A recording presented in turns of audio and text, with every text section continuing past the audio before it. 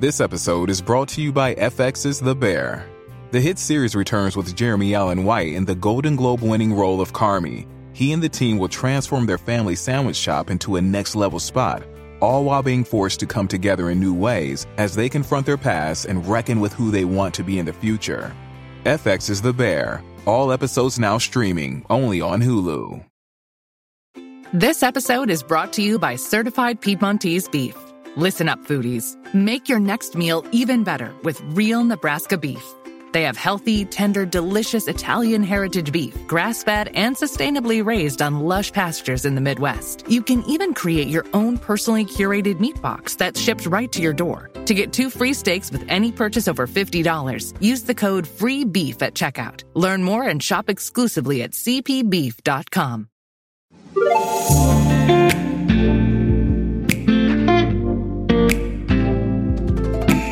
Hello and welcome to One for the Road with me, Sober Dave. Each week I will be talking to some incredible guests, and I hope by hearing each episode they will offer you a valuable source of inspiration and insight. From incredible life stories to a variety of important subjects, all to help you with your quest to change your relationship with alcohol. All of my guests are at different points in their journeys, and each of them have powerful and uplifting stories and information to share. I hope you enjoy the show. Don't forget to subscribe and, of course, leave a review. My guest today on One for the Road is Gemma Rose Barnes. Gemma, who appeared on Married at First Sight, realised she was struggling with alcohol much longer than she previously thought, and is now enjoying a fabulous 3 months of sobriety. I really enjoyed this episode, and it was so refreshing to hear someone speak so openly about their early days of sobriety. Please don't forget to subscribe and hit the follow button, and if you get time, please leave a review.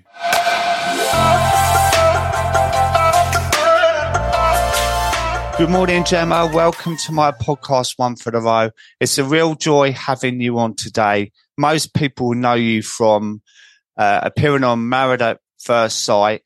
And recently, you did a reel explaining where you were with your addiction to alcohol.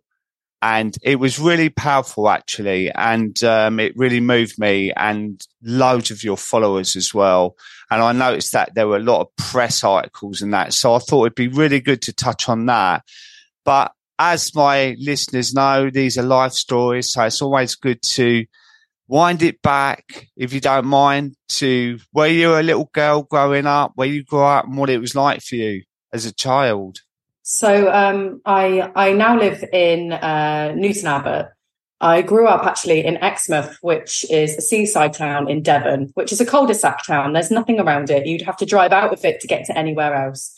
I grew up with my biological mum, who I don't have a relationship with anymore, but we'll get to that. I grew up with a mum who had children from 17, married at 16. She had children 3 with a Royal Marine, who's my father. And obviously in his travels around the world and not being home very often, he had multiple affairs. He was very abusive. It was a lot of domestic violence, which led to her not bonding with her children. She was in a psychiatric ward, to my understanding, once that I know of. It could be a couple of times, but she did explain to me when I had my son, on the brief time that I did see her, that she didn't bond with her children. She didn't. That's why she was the way that she was with us growing up. And it was a very difficult upbringing. And now that I'm 32 and I have children of my own, I feel a lot of sympathy to her. I feel sorry for her that she didn't have the relationship that I have with my children, and how lucky I am to have that. And we have to have a thought for why people are the way they are. That's something that I'm facing with addiction, is why am I the way that I am, and why am I an addict? She had these 3 children. My dad left, and we didn't see him again. He was present in my life until, from my memory, about 5 or 6. And later, when I did contact him, it turns out he's been married 4 times, due to be married to wife number 5. So, you know, the setups that I had in my life, these relationships to look to, when they weren't normal. Not that what is normal now, but there wasn't anything to like look up to. My mother, after he left, met somebody and was married within a few months. The marriage only lasted a few months. And she had her fourth child, which she brought up my sister on her own as well. So she had 4 children. And I'm pretty sure that was by the age of about 23. She had 4 children on her own, and she juggled jobs, and she did quite well, but she just didn't know how to be around children. She was aggressive, short-tempered. There was a lot of emotional abuse, which later led to some physical, but it was different back then. The laws didn't stop you from hitting your children. I can remember very clearly, because by this stage, my biological mum had met my stepdad, who was a police officer. I can remember him saying, make sure you hit them somewhere they can't see the bruises, because it was and it was different back then. So, you know, we have to make allowances in the fact that what their knowledge was growing up. And also how times had changed, and suddenly what was normal wasn't now normal. And, you know, I always remember the fear of getting smacked or getting a whack. But, you know, alcohol never really seemed to be a problem around us in our younger childhood. I can't really remember, apart from your auntie getting a bit too pissed at a barbecue, I can't really remember there being that much alcohol, but that changed as the years progressed with her mental health. How did that leave you feeling growing up, though, that your emotional needs weren't really being met, were they? I can remember just being very anxious. I didn't understand. I was claustrophobic as a child, and obviously as you're an adult and you start to learn words for things and what symptoms are and stuff like that, you go, oh my God, that's me. I can remember being really scared in like people's bathrooms, for instance, being really boxed in and feeling terrified, or like in a lift and like stuff like that. Like I was really, really claustrophobic and anxious. But I was also anxious, and my tactic when I would be going home as like a little bit of an older child would be to make myself as anxious as possible. So when I went home, if everything was all right, the come down on the anxiety, which I suppose was my first drug, the come down of the anxiety was like a hit, like relief. And yeah, that just became like, I can remember her saying all she ever wants is a cuddle to my gran, and like they weren't emotional people, and that being like a criticism. Whereas I kind of put my dad, one of the memories I did have of him, on a pedestal, because he was very emotional. He was very cuddly. He always called me princess. I can remember being like always sat on his lap. So I put him way up there, because how do you forget those feelings for someone when they're not around anymore? And you've only got very young childhood memories. So it was difficult. I always craved like a certain amount of love and affection, like most people do. But it became toxic, because this is like built into you as a child. You don't get this rejection as a child. Normally your parents are quite good. I honestly relate to that. And I've talked about it on my podcast, in my book, about my childhood. On paper looked quite normal, but I didn't get the cuddles. I didn't get the come here, gives a hug, I'm so proud of you. I didn't get the I really love you, Dave, right? And it left me feeling insecure. And when I did start drinking, it was a feeling of being accepted, wanted. And I'm sure that comes from me growing up as a child, seeking that sort of validation that I'm all right. Is that how you felt? Completely. Like suddenly when alcohol came in, like I can remember, first of all, alcohol was like, I can remember my parents pouring a gin and lemonade and being like, the lemonade's flat. And I'd be there like, fuck, it's because the gin's like 90% water. Oh, yeah, yeah. But like I can remember them leaving the room and me having a massive swig of Guinness. I was just always curious. And then it developed into my stepdad collected wine, and he would have like 6 boxes from the Tesco wine club, and I'd cut a hole in the bottom of the box with my brother. We'd steal a bottle of Malbec and take it down the park or down the beach. But I can just remember like suddenly you're having a wild fun time with people, friends that felt like they loved you. Yeah. So, you know, you already, your foundations of your relationship with alcohol, you don't realise as you get older how actually toxic that can be as you get older. That's your first layer of your experience of alcohol. Yeah, you don't understand it as well. And it's like the magic pill, isn't it? It solves all your anxieties and, you know, fixes so many things instantly. And I remember, like, when I was at the shops with these lads, and they thought I was really funny. And I said before, I wasn't a fighter. I was like a lover and the funny comedian one. And I used to go home thinking, yeah, I'm all right. I am. Right. And that was 14 years old. And it kind of took me until then to think I was all right. But then it manifests on from that. It changes, doesn't it? Like any other relationship. So how old were you when you first started drinking? And how old were you when you kind of realized it was a bit of a problem? I was about, I'd say about 5 or 6 when I started taking those first like sneaky sips of drinks when your parents would leave the room.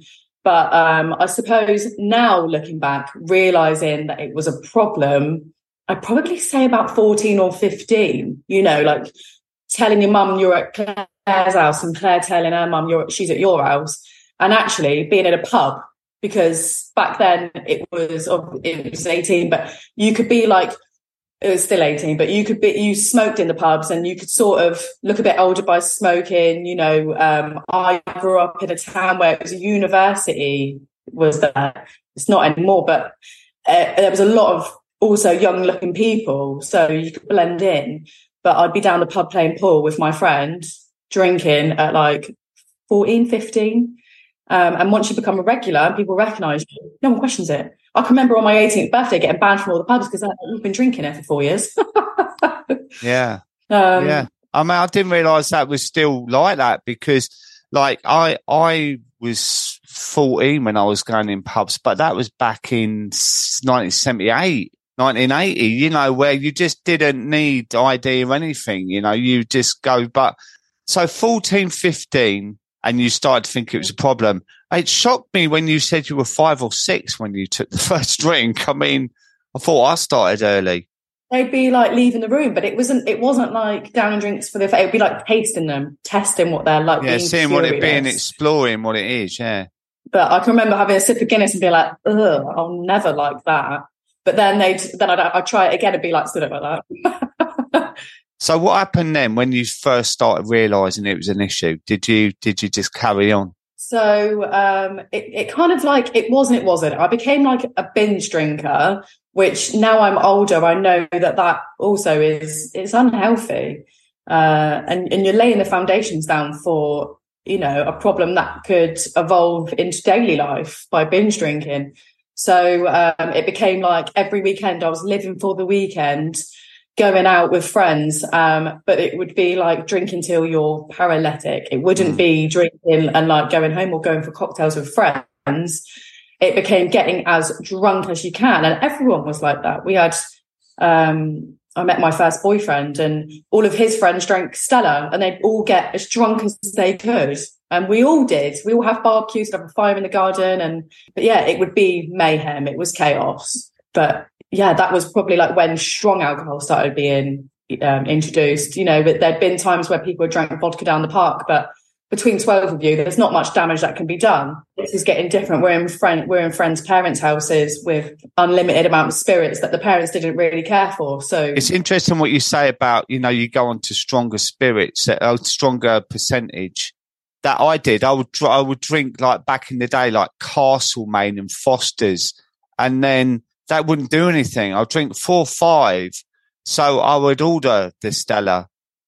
And that's the where it begins to change, isn't it? That your tolerance changes and you begin to drink more of the stronger brands. And like I used to, with the wine, I always used to look for the Australian because you knew that'd be 13, 14%. Same. I just think you start like, it's the chase and the dragon, but from a young age of chasing, like wanting to get, because you, like you said, your tolerance. So you're seeing what's out there that's a bit better, that's going to get a better result. All right. So that started happening. Were you experienced rock bottoms from your blowouts at the weekends? So I would say at that age, no, I bounced back quite quickly, but it became a tool that I used if, you know, you had a good day or you had a bad day. It was let's celebrate or let's cry over a drink. And I think it was so sociably acceptable in my area that everyone was drinking, because we had the beach, we had the sand dunes, and everyone would be down there, and there would be like, it was a pack mentality of like showing off, and people nicking alcohol from their parents' house. So, but it never felt like a problem. It felt like what everyone else was doing. But as we know, some people can shake it off and have a good relationship with alcohol. And I imagine part of that was boredom. If you say you lived in a cul-de-sac town and you go to the beach because there's nothing else to do, right? There was nothing else to do. And also, your parents would be like, yeah, go out if you say things up and go into the beach. You knew what to say to get around your parents and to not look so suspicious. So, having all this, in their opinion, at their age, natural beauty around, you're using that and taking advantage of it and using it as a social setting and as a way to get up to mischief. So moving into your 20s, right? Because you're only 32. Yeah. So I think it's really brave what you're doing, and you're really articulate around your sobriety. And I can tell by what you said on that reel and how you put yourself out that it's really important to you.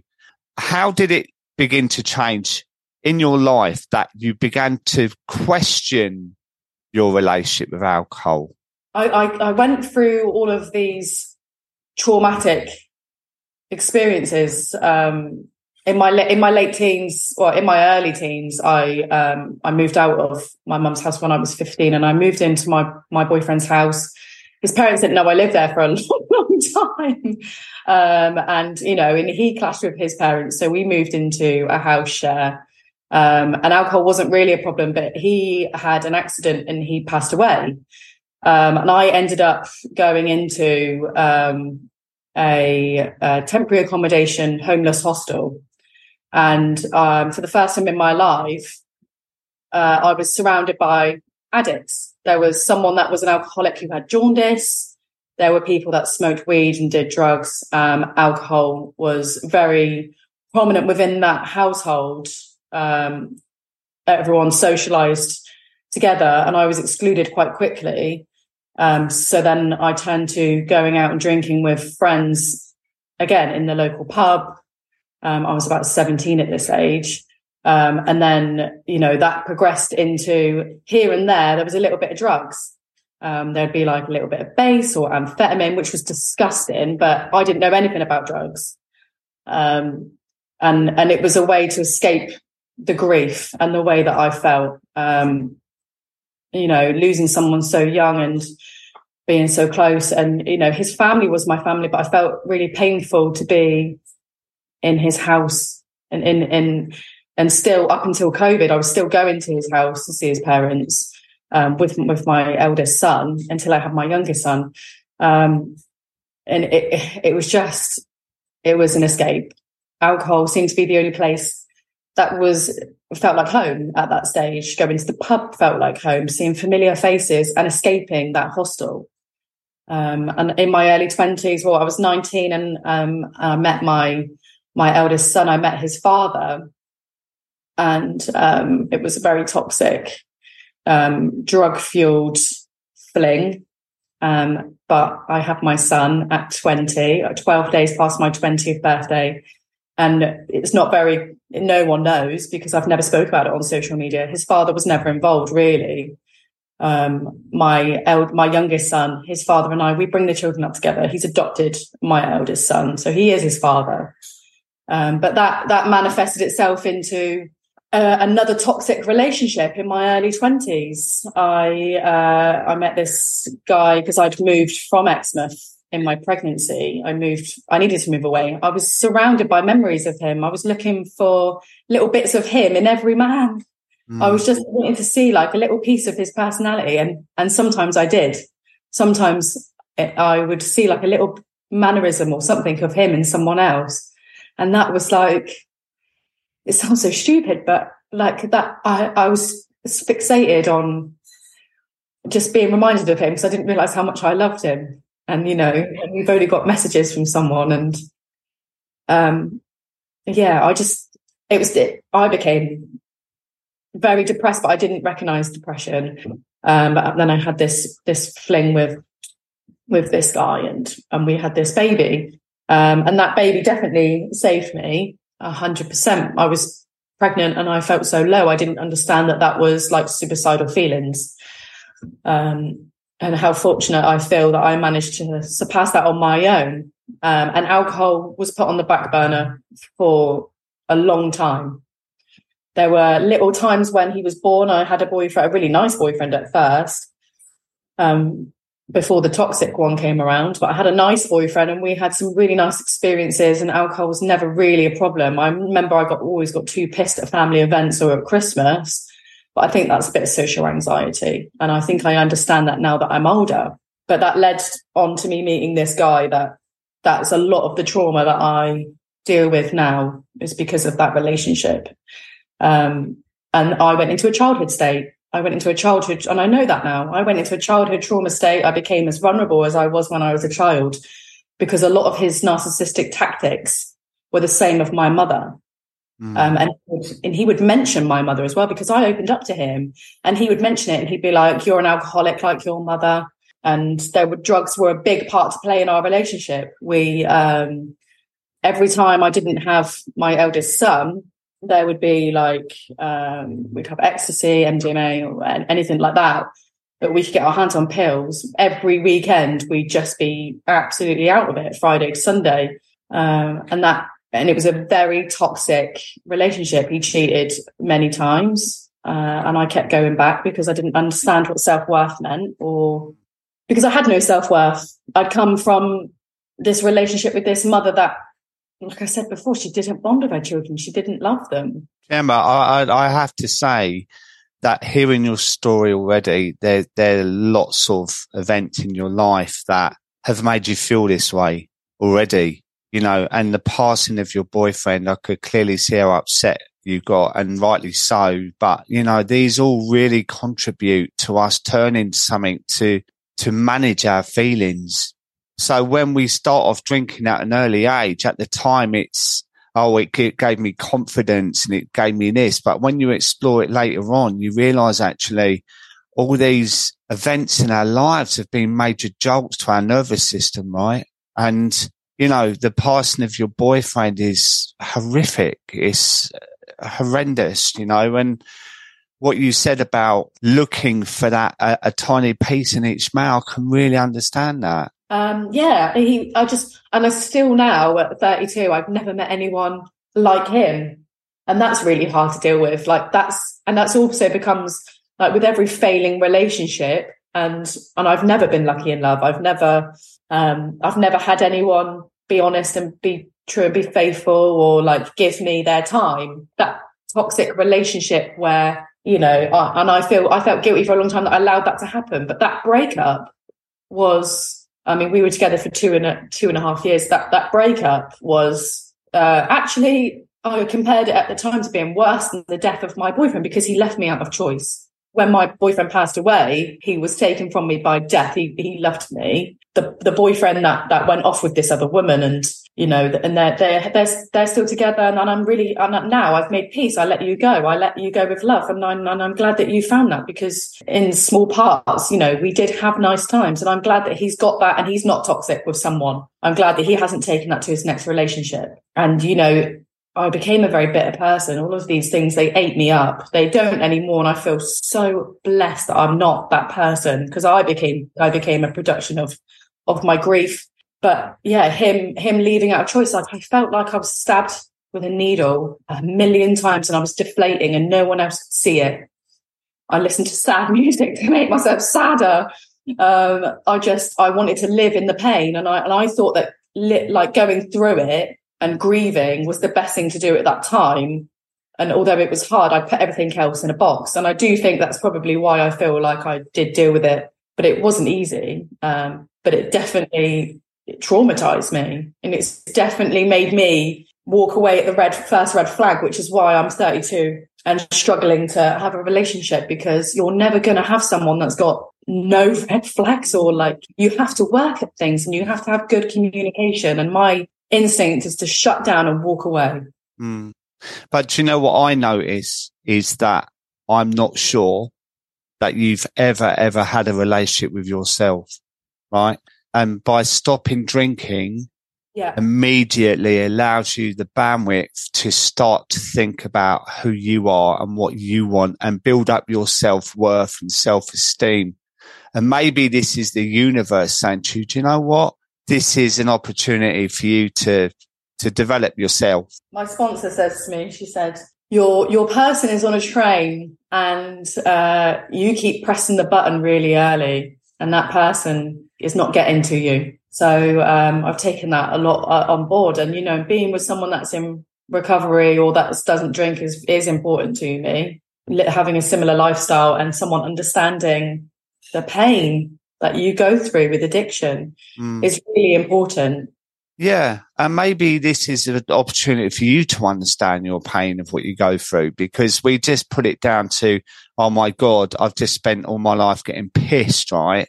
But when you break it down, like you have in this conversation, there are reasons for it. You know, like I always say, like your mum struggled to tell you that she loved you, but what was her relationship with her mum like? And when you start to explore these things, there's always reasons, right? So with you, it's like, why are you pressing that button too early? It's because of that almost need to be loved by someone when you need to be loved by you. That's the key there. I would definitely say that this last year, despite fighting this addiction, I did start that process of getting to know myself, and I became comfortable with doing things by myself. So this I'd say probably the last year, like going for weekends away on my own, and doing stuff like that, like cinema, food. I used to see people in a restaurant and think, oh, they're by themselves. Now I think fair play to you. It's great because, you know, you've got no one bothering you. And you should be comfortable in your own skin and your own company. And I can say now that I am, and sobriety has taken that definitely next level.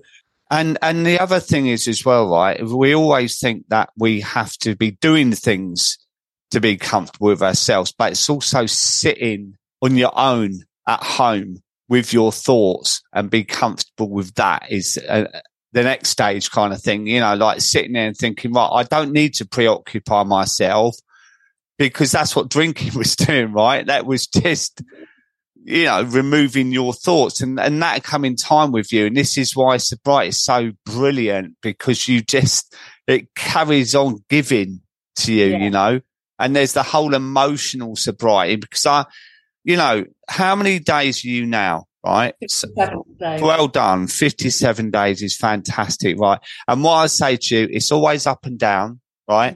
There's good days, bad days. That's why we say one day at a time, but it's brilliant, honestly. And you're so articulate around it. So I'm grateful for how you talk about your story as well. Now tell me about, what led up to you going on Married at First Sight. I live in a small town. Dating is really difficult. You know, it's easy to make the assumption that all the good ones are married off and they've found somebody, because, you know, I don't fit in with this modern day of dating with like dating apps and stuff like that. It doesn't sit comfortably for me. So again, where do you go to meet someone? You go into the pubs, everyone's pissed. So it's difficult again to break away from that in my dating life. And also running a business full time and having 2 children full time, it was really difficult to manage that time to find somebody. I dated 2 people in the 2 years before the show. I dated somebody for 4.5 months and I dated someone for 5 months. It just didn't work out. But both times my children had obviously been involved after, one was after like 10 weeks he met the children, the other one was after 4 months. And they were really hurt. They were like, where's so-and-so, you know, where's his children? And that was really difficult. So I felt like, what makes sense? Taking myself out of my life, committing myself full time to somebody. So yeah, let's not forget this person's been matched to me on science and tests. And to my knowledge, he had the same 6 months. 6 months I gave up of my life before this. Of the same rigorous testing to make sure he was my perfect match. So, you know, I think I'm leaving my children so that I can come back, because I was so certain I was going to come back with a partner. I was going to come back with this person and be like, don't worry, they're in my life to stay, because we've spent 24/7 together for this, what was supposed to be between 8 and 10 weeks. And I had a call saying, you're so amazing. We're wanting to send you in halfway. And I was like, no. I want that time with somebody. You can't take that. I'm so serious about this. But little did I know, they hadn't actually found my match.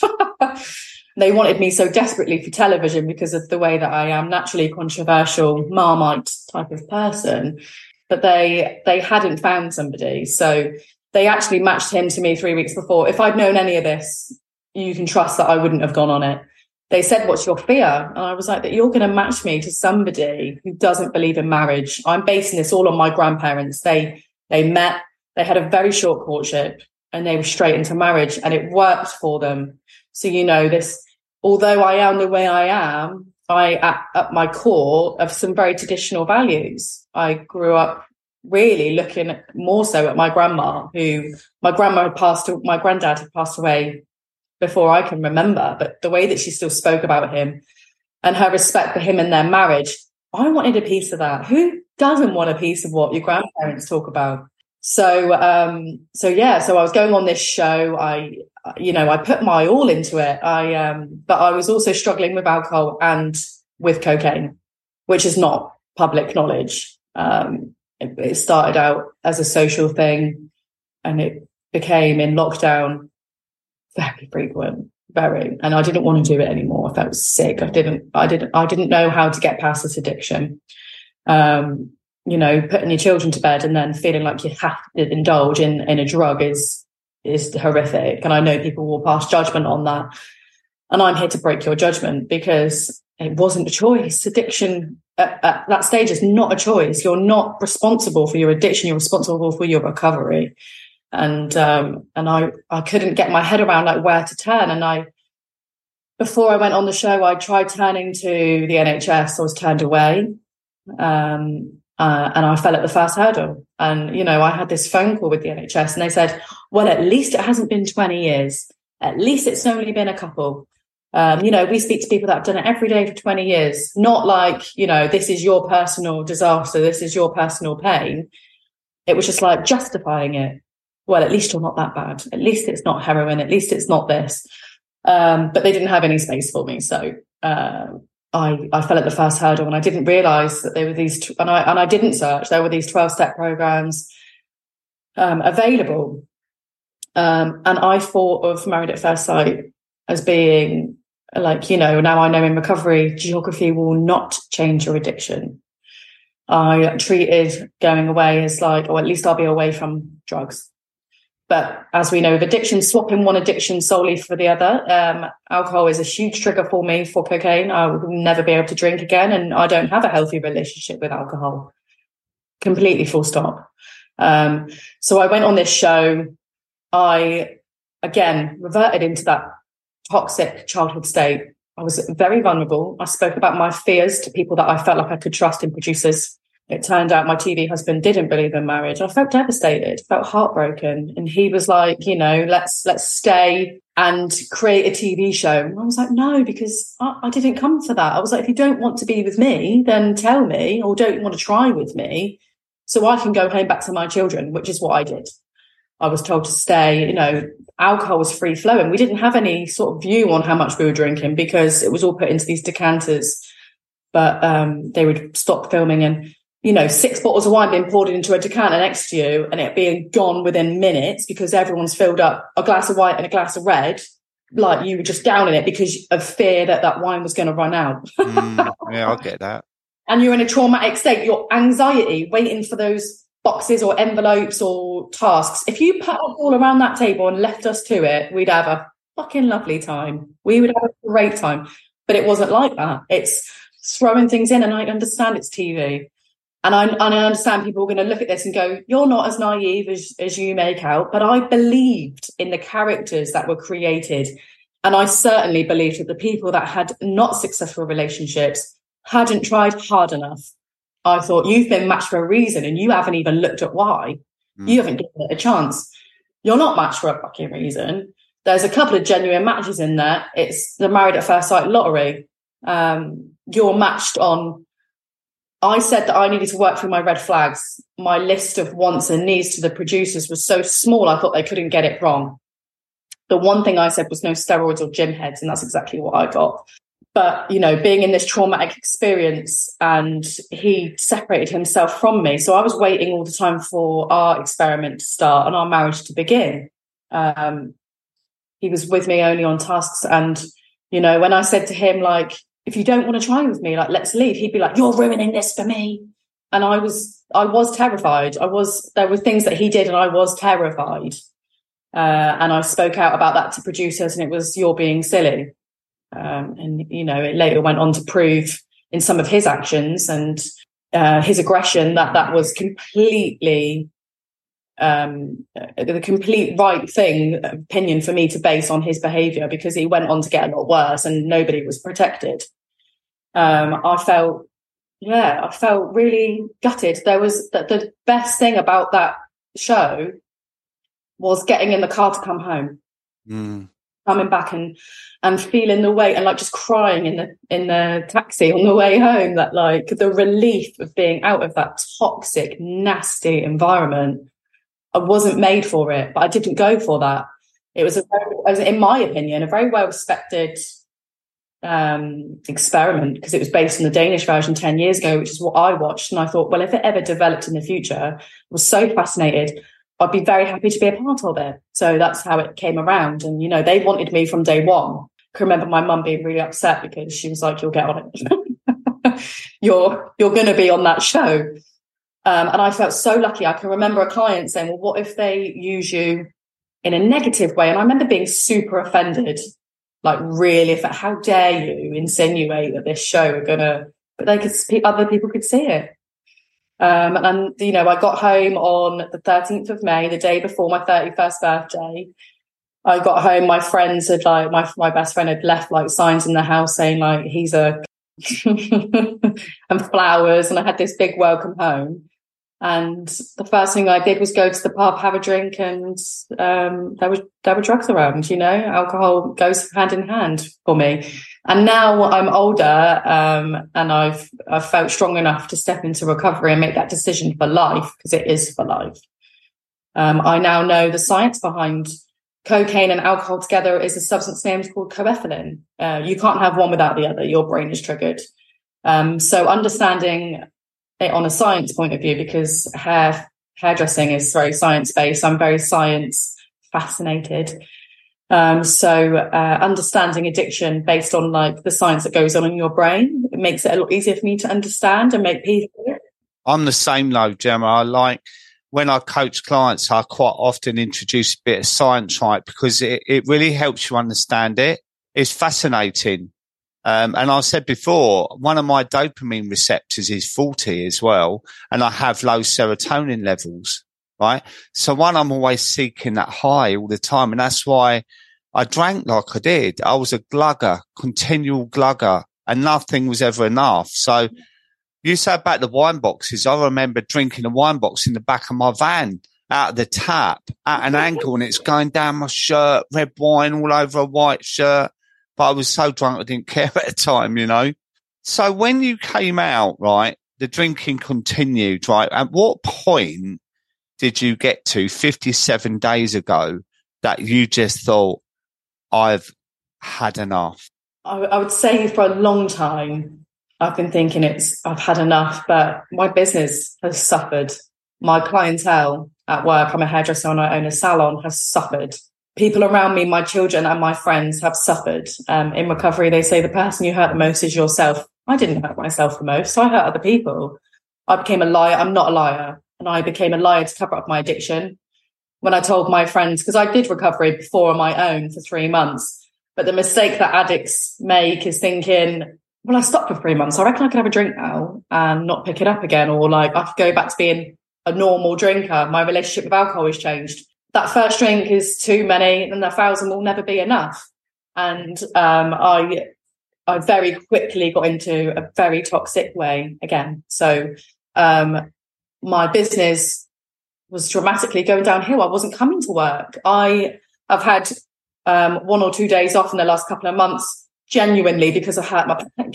Whereas before, I was probably at work about 50% of the time I needed to be, because I'm the boss and I could do whatever I want. I'd wake up feeling rough, move all my clients to other people and not come to work. And that was getting me depressed as well. You know, I love my work. I love my job. But, you know, things were suffering. My children's attendance at school was suffering. My mental health was just in a massive decline. My life became unmanageable. My life became chaotic and I couldn't do it anymore. I can't do it anymore. But I knew that I needed to abstain from alcohol now for the rest of my life. And that's a huge thing to someone who uses that as their tool. So I needed to be at a stage where there wasn't another option. And my friend had the children for me, and I found the group that I go to, and I cried the whole way through that first session. I didn't have a clue what was going on around me, but, you know, I got there. Day by day, you know, meeting by meeting, because you've gone down the AA route, right? So are you actually doing the STEP program yet? Yeah, I'm doing a 12-step program with a sponsor. I've got a sponsor, amazing sponsor. She's like inspirational. She's a speaker. But yeah, I'm working the 12 steps. We work the 12 steps to be able to have the tools to deal with your addiction, and that, you know, that doesn't work for everyone, but addicts helping other addicts is what keeps you clean. And that's what's working for me. The only times that I've struggled with like my thoughts coming back in, because you've got to remember the voice that's telling you this is a good idea is your voice in your head. It will trick you. It will that disease wants you to fail. That disease wants to manifest itself, and it's your voice. So staying at group regularly, I go 3 times a week. I go to lots of like speaker jams where we hear speakers from all over the world. You know, doing stuff like that is what keeps me the way that I am feeling now. Do you know what fascinates me, right? And I know this is part of the model of AA, is when you talk about disease, right? So I love the science of addiction, right? And I fight hard when I hear that word, because disease sounds terminal. And in a way it is, because as you say, one drink's not enough. Like, do you know what I mean? It's that whole thing. We can never drink again. But I frame it more like a mental illness, right? And I'm doing avid research into what is what, disease or mental illness, right? And disease kind of holds me back. It's like, I haven't got a disease. I've got a mental illness that I'm doing my best to manage every day. And it's funny how we frame things, isn't it? But it's what works for us, you know, like that could work for you. And, calling yourself an alcoholic for the rest of your life can work for you where it doesn't work for me. Recovery works for you where that doesn't work for me. So I look at it as discovery, because if I'm in recovery for the rest of my, of course I'm recovering from the addiction, but it's what serves you. And this is what's so good now, is there's so many different options available for people. You know, I'm a grey area drinking coach, right? So there's a big space in between someone who can take or leave drinking, where they don't care, they never have a drink, or they just have a drink at Christmas, to someone like me that was waking up on the beach and Eastbourne with my face smashed to pieces while falling over. You know, there's a void in between. And I find that my clients, they go, do you know what? That feels easier for me to manage, knowing I'm not an alcoholic. So it's such a great conversation that we all have, and accept each other. This is what I want. I want everyone to accept whatever route we choose is right for them, and there's no judgment. And that's what I want to happen, because I know there is in this community certain, I don't know why you do that, and I don't know why you do that. And it's wrong, because we all need to find our way. Agree? I completely agree. And like you said, it's what works for you. It really is. And it's so personal. And do you know what? As long as we're all respecting each other and respecting each other's process, we can continue with sobriety. And I find I educate myself on other people's stories, which is why you doing this podcast is so great, because, you know, educating myself and also knowing I'm not alone. Yeah. And finding what we talk about in my recovery group is And I like that term discovery. I really like that. And I'm going to look into that a bit more. But well, discovery for me, it feels like I'm ripping the blinkers off, right? Because when I was drinking, I just looked at the floor. Everything was dark, grey, right? And discovery is like you open the curtains up and the sun's shining and the sky's blue. And it gives me the positive attitude of what is ahead for me. And the other thing is as well, Gemma, it's like we can all hook onto our past, right? And it can weigh us down, but we're in the present now, right? And there are certain elements we have to leave. Like when we talk about regret and shame, right? The things we've done, there are certain things you may need support with. You know, there's certain things with your partner dying. There's certain things with your mum and your biological dad that at some point you will have to or need or want to get support with, right? But there are other things that you think, do you know what? I can't do anything about that. You know, so what do you do with that? Do you hold on to it and feel the shame and regret, or do you move on? And what you can do now is be the example of the better version of you, right? Which is what you're doing. And the way you talk is so wonderful. I can see for someone who's 32 years old, someone who's going to become a real spokesman in this area to help others. I can really, really hear that in you. Thank you. No, I just think like this community coming together, like you'll never see a community of people, especially addicts. You'll never see a group come together quite like people that have struggled with addiction. Like there's nothing else that is as touching as a group of people that come together like this, because the only person that can understand me really is an addict. So I take a great comfort in knowing that, you know, someone hearing my story can relate, and it's about hearing the similarities, not the differences. And that's huge. There might be one thing you say that someone, it's like with these podcasts, right? There'd be one piece of what you've said today, and people will hook onto that and go, oh my God, that is me. Or, oh my God, I really hear what she said there. And these little seeds plant and grow, right? Because I've had people say to me, I heard one of your episodes last year and it planted a seed. And since then, I'm now 15 days sober, because it took a year, but I always remember that conversation, you know. And these are why these stories are so important. And the positivity you say in the groups, in this arena of people who have been there, it's what you say. It's incredible. It's almost like the unspoken word. You come together and it's almost like the Mason's handshake, where you just nod and you go, I get what you're saying. I know what you've been through. It's incredible. So, right, you're working hard with your sponsor.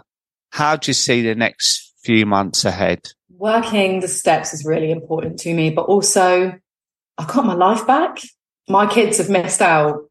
I mean, I've still been a good mum, but how much of a good parent can you be when, you know, you prioritize your addiction over the really important things? I just see myself taking the children to do as much as I can. And for me to see, you know, I used to buy bags of drugs. Now I buy National Trust passes. I see myself doing the National Trust tour, and just making cool memories for my children. And I feel so fortunate that this has come to a head at 32. Yeah, that's amazing. And I love that. I used to buy bags of drugs and now I buy National Trust passes. I was talking yesterday about, what should I do? National Trust or English Heritage? You know, you do change. I've got both. Yeah. But, you know, recently this month, I've climbed a mountain in Morocco. I've been on a Be Sober weekend. I've done a 21-mile walk in the Peak District. You know, life opens up. And this is why I say about discovery, right? Because all these options are available for you, right? But when you're in the depths of addiction, you don't see anything past the bottle. You know, you said something really interesting about always looking at the floor. Do you know, that's one of the first things I said in my group was, like, a few days into sobriety, I was like, I cried at the clouds. I was like, oh my God, I hadn't looked up for years, not really. I've been looking at the floor. And now every time I'm in the car with the kids, and they say it to me now, actually, they go, look up, because there's so much going on above your head. And when you're an addict, yeah, you not look down. You do. there's a great animation on YouTube called Nuggets. And it's like Google Nuggets addiction, because Nuggets is a basketball team, right? And it's Nuggets addiction, and it's this bird that walks along this path, and it sees this golden nugget, and it looks down at it and then ignores it. But when it gets to the next one, he looks down at it and takes a sip, right? And then it's almost like the Red Bull advert where it gives you wings and it flies up and there's wonderful music. It goes to the next one, takes another sip. And gradually throughout this animation, which is 5 minutes long, each sip becomes more addicted to this drug, right? Mm. And towards the end, his steps slow down. The picture gets darker and darker and darker, and then it just collapses on the floor. And that just epitomizes addiction, that we just get more and more and more hooked into it, and our life gets smaller and smaller and smaller until we just wither away. And I share it often with my clients because it's so powerful. And I say, do you want to stop this now at this part of this animation where you can change it and you can turn everything around in your life? And what you say about being present with your kids, I immediately want to say, and more present with yourself, right? Because that's the magic, right? When you can just wake up, open your eyes and have that 5 minutes to yourself and feel proud of yourself and think, do you know what? I'm really doing okay here. Life is good. I'm a great mum. I feel more positive. I've got more energy. I'm looking great. You know, it's all those things when you stop drinking that happen pretty quickly. And you're an example, right? 57 days. Look at your life 60 days ago where you were compared to now. That's a couple of months, right? And how much has changed for you? Absolutely. Honestly, like it is life-changing. Sobriety is a gift. To wake up and feel the world is beautiful rather than feel like the world is grey when it's not. It is life-changing. Well, I've absolutely loved talking to you, Gemma, and I know you were slightly nervous, but I hope now it's coming towards the end you feel happier. No, I feel like a weight is lifted also talking about it, and it's the first time I've spoken about cocaine as part of my addiction, and I felt comfortable to do that with you because, you know, it's not a tabloid and it's not a newspaper and it's not going to get twisted, and it's sending out that positive message for people. And I feel really grateful that you asked me to come and speak, and I'm really grateful for your time. So thank you. Oh, thank you, Gemma. And no doubt we'll stay in touch. And I think you've been amazing on this interview. So I'm really grateful to you as well. And keep on doing what you're doing. And I will remind you later on, don't forget what I said about you being an amazing ambassador in this arena to help others with this terrible addiction. So thank you so much for joining me. Thank you, Dave. I really hope you enjoyed the show today. Don't forget to subscribe and leave a review. For further support, you can buy my book, One for the Road, on Amazon, and you can also follow me on Instagram @SoberDave. Please remember to join me for next week's episode. Until then, thanks for listening and have a great week.